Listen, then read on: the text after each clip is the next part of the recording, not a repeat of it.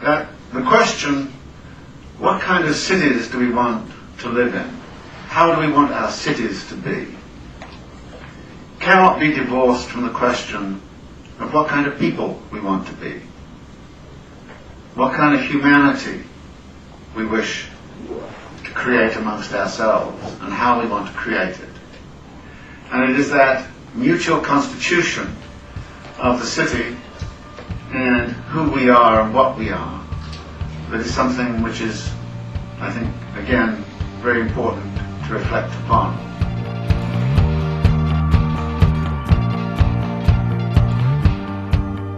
This is The City, an hour dedicated to a critical discussion of urban issues.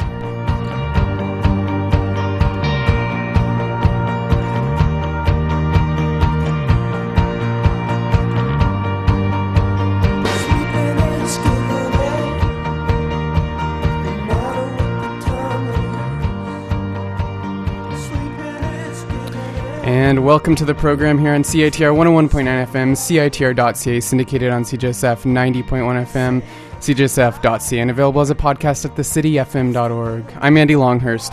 Condominium development is dramatically shaping the urban landscapes of Canadian cities. Is condo ownership offering women newfound freedom and financial independence? And should this form of urban development and ownership be celebrated? On the program, Leslie Kern, I'll be discussing her new book, Sex in the Revitalized City, Gender, Condominium Development, and Urban Citizenship. Here on The City, stay with us.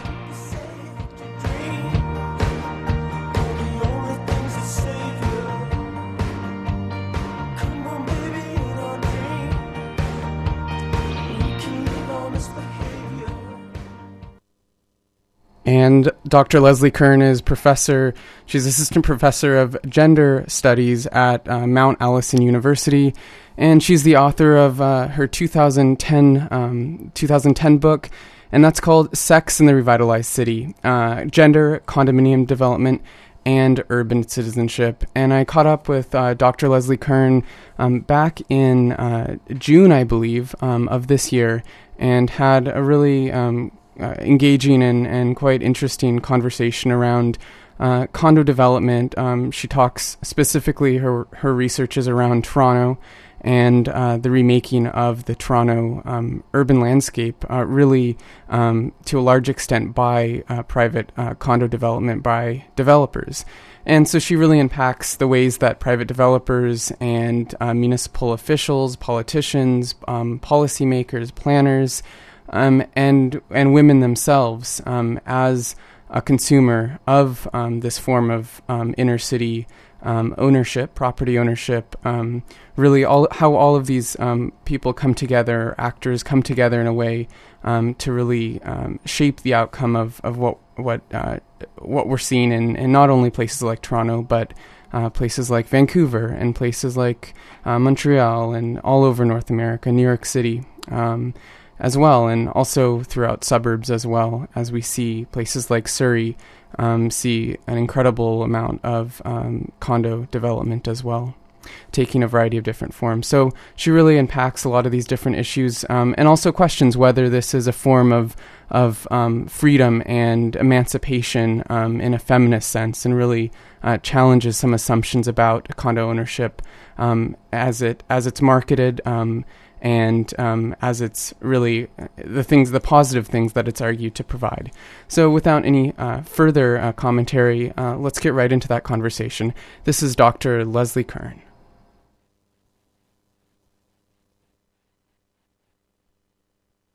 Thanks for taking the time to talk to me. No worries.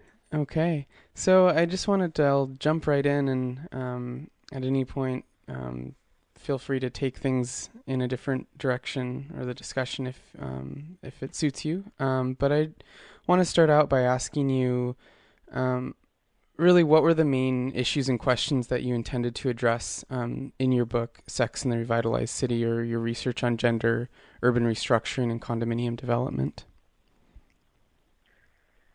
Great. I guess the first main question that I wanted to take on that was really sparked, I guess, by the billboards and newspaper articles and so on that I was noticing about condos in the city of Toronto in the late 90s was this idea that somehow condominiums were going to be a kind of emancipation or liberation for women in the city. That was sort of a lot of the typed up rhetoric about condos being great for women and women taking over the city with condos. And as a social scientist, I wanted to sort of go beyond the soundbite, right, and figure out, well, why are condominiums being positioned in this way, but also how does that really play out in people's everyday lives? And then I guess on another level, I was also really interested to figure out why condominiums were so successful as a real estate option at that particular moment in time, although that boom has continued for many years and continues to this day. And then sort of what role gender and ideas about gender roles for men and women were playing into that condo boom, trying to figure out what kinds of, economic, environmental, and social needs were ostensibly being filled by condominiums, and then sort of figuring out what kinds of effects this massive wave of condo development might have on women's lives in the city, but also sort of the everyday social world of the city in terms of how people interact with one another, how people come to recognize sort of their fellow citizens, who belongs, who's excluded, those sorts of questions. So how did you go about looking at some of these questions? For me, I'm always really interested in the ways that people actually talk about and frame their lives, right? So actually sitting down and speaking to people. So in terms of addressing this question around, well, how do women actually experience life in a condominium? Is it all about liberation? What are their reasons for buying a condo, living in the city, and so on? I decided that I wanted to speak to women condominium owners. So I conducted interviews with many women who were, for the most part, quite new condo owners who were taking part in this boom. I also wanted to hear from the condominium developers themselves, or sort of the representatives of the corporations, because they were playing a big part in sort of shaping this discourse. There were editorials written by developers. Of course, all of their advertising was saturating the city. So I wanted to speak to them and find out what they thought the role of condos was in the city, why they thought condos were being so successful, and why they thought women were being part of this boom. And I also spoke to a couple of city planners to sort of get the kind of municipal and policy angle to see how the city of Toronto was actually attempting to accommodate, manage, control, negotiate this new wave of building that was going on. And then beyond that, I was interested, in how condos were being advertised and presented, marketed to us as a city. So I began collecting tons and tons of condo ads. I was piling up condo ad magazines in my apartment and, flipping through them, finding, ads that talked about condos in terms of their benefits of home ownership, and in ones that also particularly portrayed gender or relationships or women in various poses being used to sell condos and those sorts of things.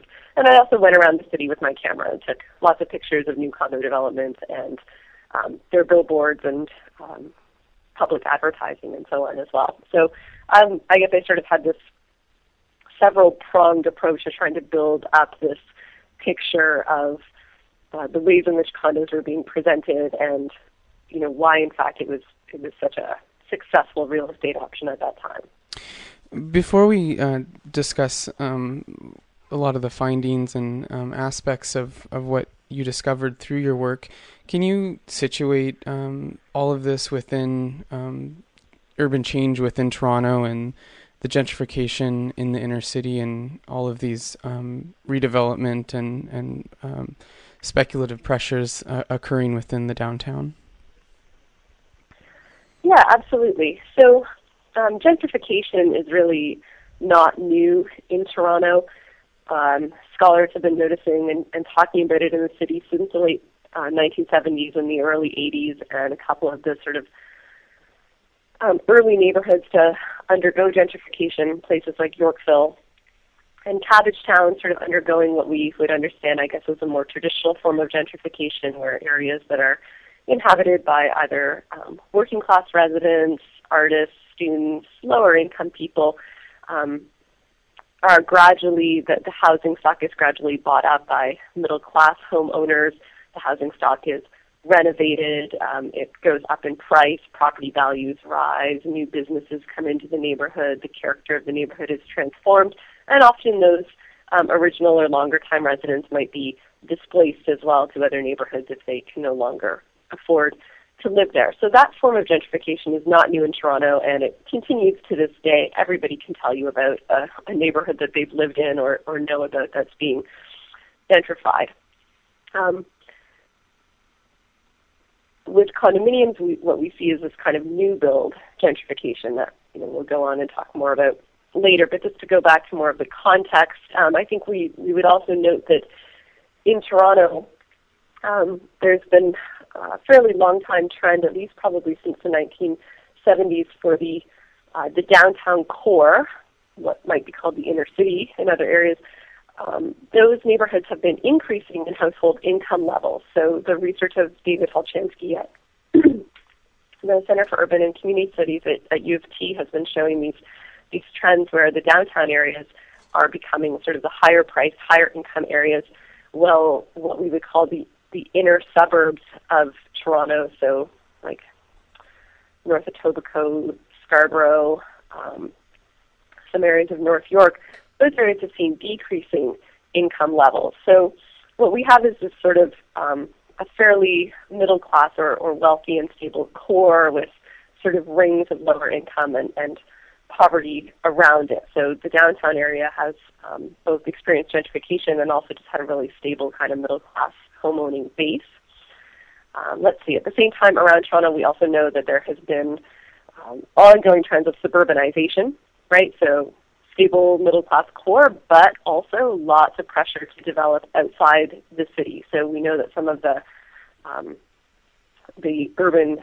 urbanized, now suburban areas around Toronto have populations approaching 1 million in the case of Mississauga, right, and that sprawl has been heading both east, west, and north and pushing into ecologically sensitive areas and so on. So we've had this long-time suburbanization trend that condos are kind of a bit of a reaction to, and we can talk more about that later as well. So I guess just to, bring us more up to date, so the sort of approach to redevelopment that we see beginning in the mid-90s with things like condominiums was not really being fueled by a sense that there was like a problem with downtown. Like downtown wasn't crumbling or crime-ridden or abandoned or seemed to be sort of a lower income area as we might see in, say, some American cities. But more the redevelopment is an attempt to kind of recapitalize on the attraction of downtown living that's always been there for a large segment of Toronto's upper and middle classes, right? So just trying to really build upon that. Of course, we know that cities facing a lot of financial pressures in the 90s and feeling a need to boost their property tax bases, right, to boost the numbers of homeowners essentially paying into the city coffers in the face of declining revenues from industry, and also the fact that municipalities have had to take on responsibility for various social services and forms of infrastructure as they've been kind of downloaded from the federal and provincial levels, right? So cities facing this kind of financial pressure, needing to boost their revenue streams, and so on. So I think that is kind of a bit of the background context for gentrification in general and some of the build-up to the redevelopment that we start to see in the 90s.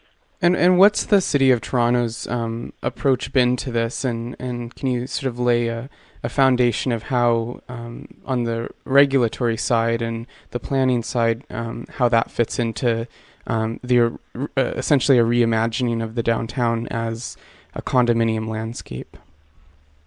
Mm-hmm. That's a good question. So I would say there's a few different kind of policy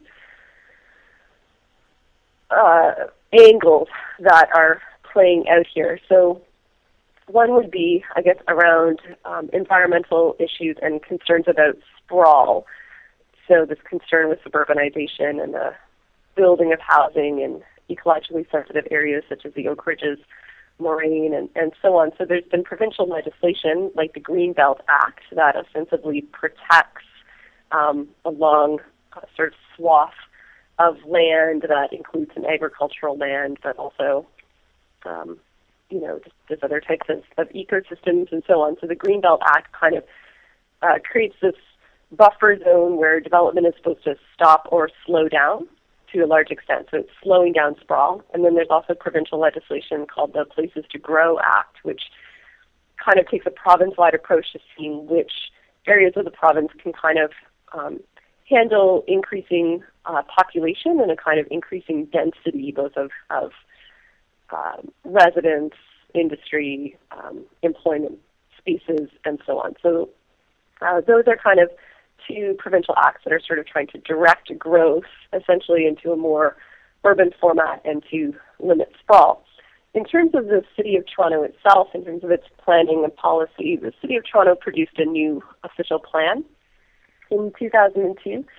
And this was definitely a plan that had what the city calls reurbanization at its core, right? So again, an attempt to sort of rein in some of the sprawl, but also to find places within the urban fabric where there's space for primarily residential growth, right? And part of the vision behind this is a sense, well, sure, it makes sense to take advantage of existing infrastructure, whether that's hard infrastructure like, roads and water and so on, but also social infrastructure like schools and hospitals and those sorts of spaces. But also, I guess, a sort of cultural push to try to revalue urban living, to promote the city as a livable place where you can have a high quality of life, where you can experience, great culture, good food, shopping, places to work, green spaces, all of these kinds of things. So a kind of revisioning of the city as this very livable landscape. And I think also a bit of an articulation with some of the creative city discourse as well. So trying to attract sort of young professional workers to the city who are going to be part of the knowledge economy, right? Kind of propelling this sort of post-industrial urban economy forward. So those are some of the specific policy frameworks that have been shaping urban revitalization. Do you think the City of Toronto, in its official planning documents and just their policy language or discourse in general, was really pushing for specifically ownership tenure in the inner city or the downtown, or was it really trying to read this idea of reurbanization for anyone regardless of tenure, whether rental or owner-occupied? Or was there an explicit push for condominium or strata? That's a really good question. It's been a while since I pored over those documents, and I believe that they do suggest that there could be a variety of housing tenure forms that are part of this reurbanization. But the new official plan, I believe, does mention specifically condominiums as one way of helping to encourage reurbanization. And I think whether or not the sort of policy documents lay out a kind of preference for home ownership, what has sort of been enacted on the ground is the fact that in order for developers to want to build rental buildings, they tend to require or request a fair amount of subsidy from the city because it takes a longer time for developers to see a profit return on rental buildings than it does than condominium buildings. And so if the city is unwilling or unable to provide those kinds of subsidies for rental, then the condominium market is sort of seen as the best place for developers to be in terms of actually getting a reasonably quick turnaround on their, investment in the construction and design of the building and so on. Right. Okay. Yeah, I mean, I certainly see there's the policy intent and whether this can be realized when it's largely a market-driven process of redevelopment. I think it begs the question of whether an idea of an inclusive residential intensification can be achieved through a variety of tenures. And I would bring this also back to Vancouver and say that it largely cannot be achieved largely through the market. So anyways, I want to... No, not without a lot of commitment to either maintaining existing subsidized housing, to having sort of rent control in place that could retain affordability for rental buildings, and those sorts of things. So I think you're probably right about that. I want to move to some other questions more around gender in the city, and I want to ask you how gender is implicated in a lot of these processes of urban change and gentrification and development, and maybe relate this back to some of the specific stories and discourses or commentaries that emerged from your research. Yeah, thanks. Absolutely. So in trying to figure out, okay, what was really behind this message around, women's emancipation and so on, I wanted to sort of unpack that a little bit more and find out, well, what exactly is it about condominiums that are supposed to be appealing for women? Why are developers targeting this particular demographic as part of their market? And these sorts of things. So I was sort of asking questions both of developers and condo owners to try to get at this a little bit more to find out, well, are ideas about gender actually informing this process in any way? Because I think we tend to think of things like city building as being sort of, based around economic processes, but having less to do with sort of social and cultural factors. So some of the things that I found that I think relate to the ways in which gender is implicated in these processes, one of which is sort of fairly entrenched notions about a kind of natural or expected heterosexual life course, if you will, right? So a kind of assumption that, people move from their parents' homes to university or education or shared living of some sort to, the rental market as a single person, and then moving towards home ownership and eventually marriage, children, retirement. And gender is implicated in that in terms of assumptions about what women will want at particular points in that life course, right? And so condominiums, for example, are sort of positioned in this, the discourse that I was looking at this time as kind of this solution to the fact that women are waiting later to get married and to have children, right? So sort of an increasing average age of marriage and children. So you kind of need some kind of housing option in between the university dorm or the rental apartment building and the suburban single-family home, right? You need an option that kind of fits in there. And so condominiums were kind of being pushed as this kind of, starter home for single people or maybe for, very sort of young couples that could sort of fit that niche, right, and kind of dovetail with these trends that are going on in terms of women's life choices, right, to wait for marriage and to pursue a career and professionalization before getting to that. I think also dovetailing with that is some new-ish, I wouldn't say they're entirely new, but maybe they were experiencing resurgence, kind of cultural narratives about women taking pleasure in big city living, right? So obviously the title of my book is kind of hinting at the Sex and the City phenomenon, right, where the characters in that TV show are very much in love with the city that they live in, right, and it forms a major backdrop to their life, and they can't imagine being anywhere else. And so shows like that and other cultural products of the time were kind of re-promoting the city as a place for women to find pleasure, to have friendships, to work, to enjoy, and so on.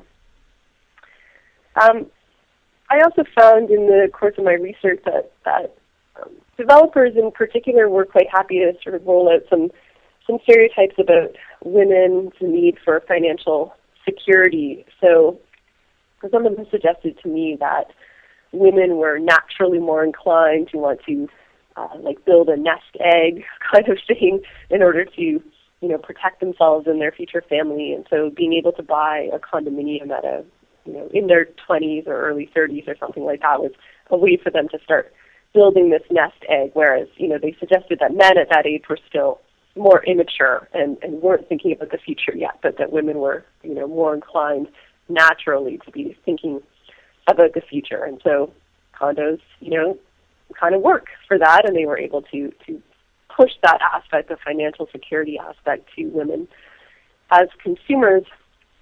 And I think one other thing that came out quite a lot, particularly from the developers, was a sense that women liked condos because they were seen as secure and safe, right? So in order to kind of get women to want to live downtown in high-rise living and so on, there was a perception that they needed to overcome a kind of perception of danger in the city. And even though Toronto, I don't think, is generally perceived as a very dangerous city, overall there's still this idea that, well, if you want the women to come, you have to sort of present to them this safe and secure living space. And so things like the 24-hour concierge / security guards, fancy alarm systems, key card entry, biometric handprint, door locks, these kinds of things were available in many of the new buildings that were sort of supposed to make women feel comfortable in this new living space. So those are just some of the kind of gender-influenced ideas that I think were shaping this particular kind of new build gentrification that I was seeing in my research. Yeah, I can't help but in reading through some of the excerpts or the quotations from some of your interviews, really, I think security and safety came up a lot, but in many ways it almost reflected sort of a suburban or a neo-suburban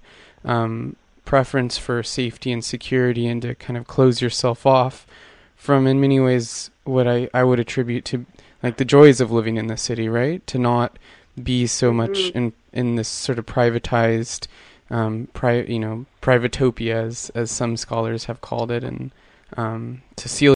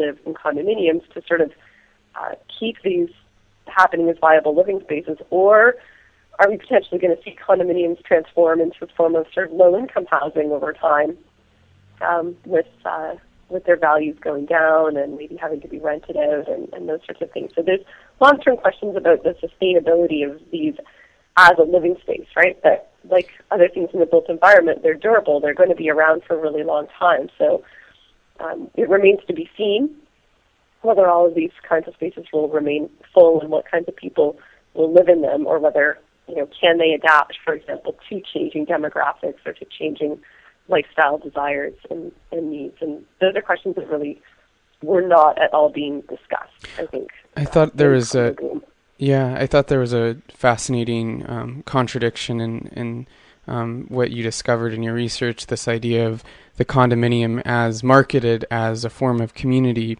but because it's seen often primarily as a financial asset, it kind of implicitly has a very transient population, right? People who are only there for their 20s and 30s while they want to live in the downtown core, and then at that point, when they have their family, if they're following this life trajectory, they're going to move out of the city.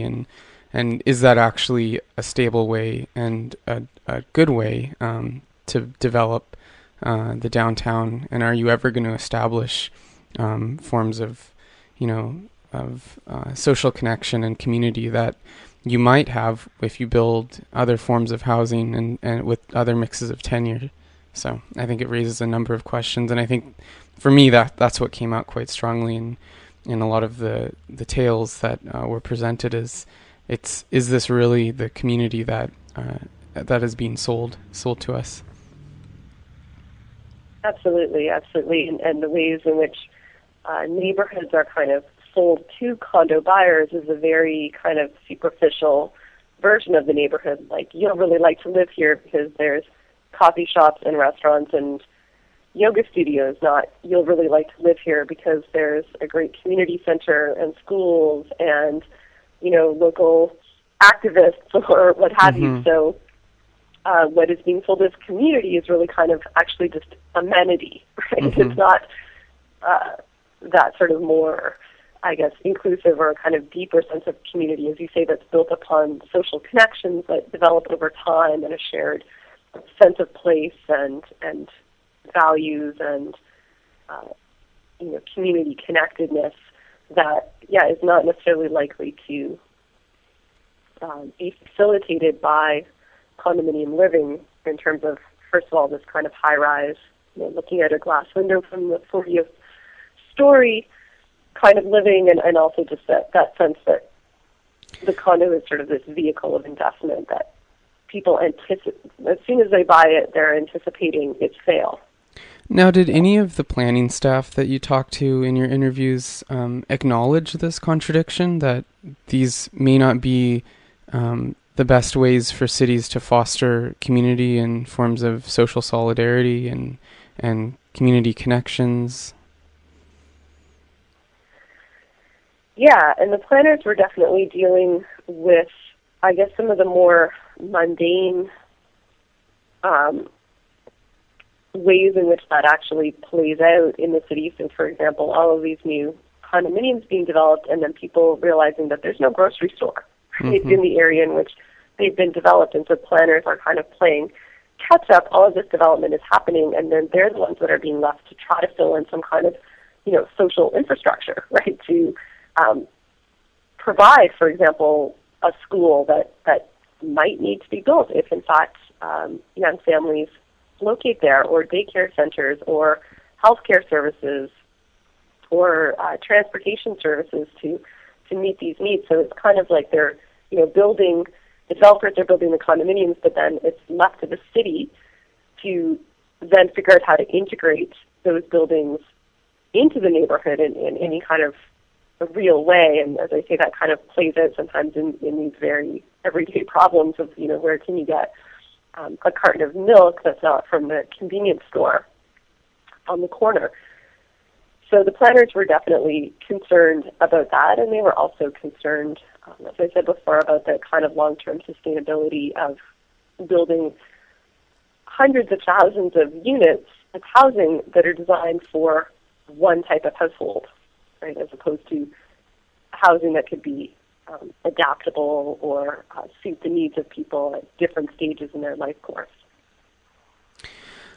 I want to ask you, as we just wrap up here, to maybe reflect on what you think some of the political implications are by seeing the downtown landscape increasingly become one that is the growth is determined by private developers, and I think also realizing it questions what is the role of the planner, and are planners actually planning and helping to shape cities for people, or are they taking a backseat to developers? But I guess my question is, politically, if this is the form and the trajectory of the inner city or the downtown, does this pose political questions about what the city is to look like and how it is to be governed and who governs it? I mean, reflecting on the Rob Ford saga, it raises questions as,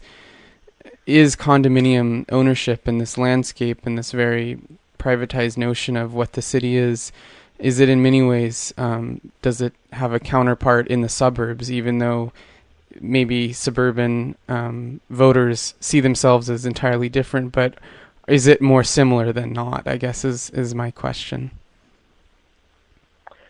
Yeah, it's a great question, and I think there might be some similarities in that the kind of the home ownership model, but also this kind of, as we said already, transient home ownership model where not only are you buying a home, you're going to live there for a while, but you're already thinking of turning it around as an investment, right? So it's almost more like a mutual fund than a home.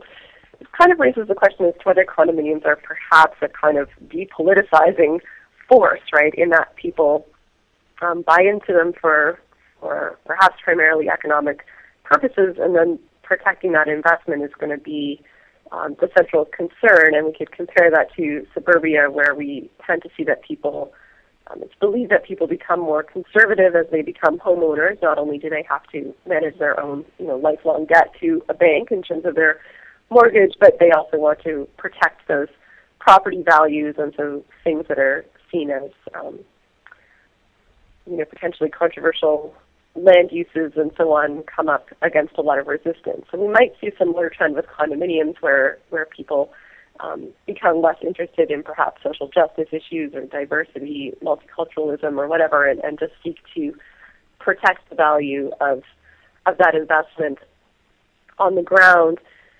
And I think then, the broader implication there is that there's a very individualized rationale behind that, right? That people are sort of being encouraged to think in very individualistic terms. And not that I think that all condo owners are somehow naturally predatory and individualistic, but the form of housing itself kind of encourages that mentality, right? And so that was sort of this argument that I was trying to make, that a neoliberal rationality around being self-sufficient and autonomous and protecting yourself and creating wealth and investment and so on is kind of trickling down into the identity of the condo owner, whether they wanted to or not, really. And so the idea that if you have this a city that's encouraging this sense of pure self-sufficiency, protect your own investment, take care of yourself, protect your own living space, be secure, and so on, then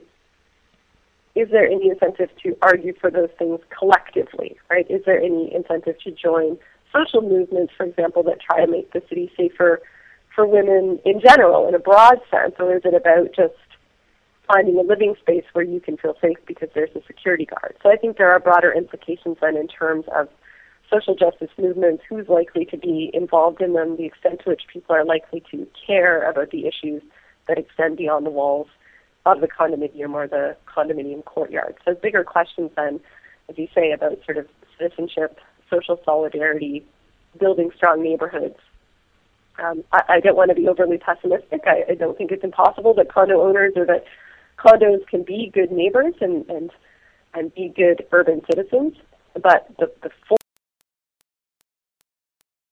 form, the economic form, the physical form, and so on, I think present some strong challenges for that to actually happen.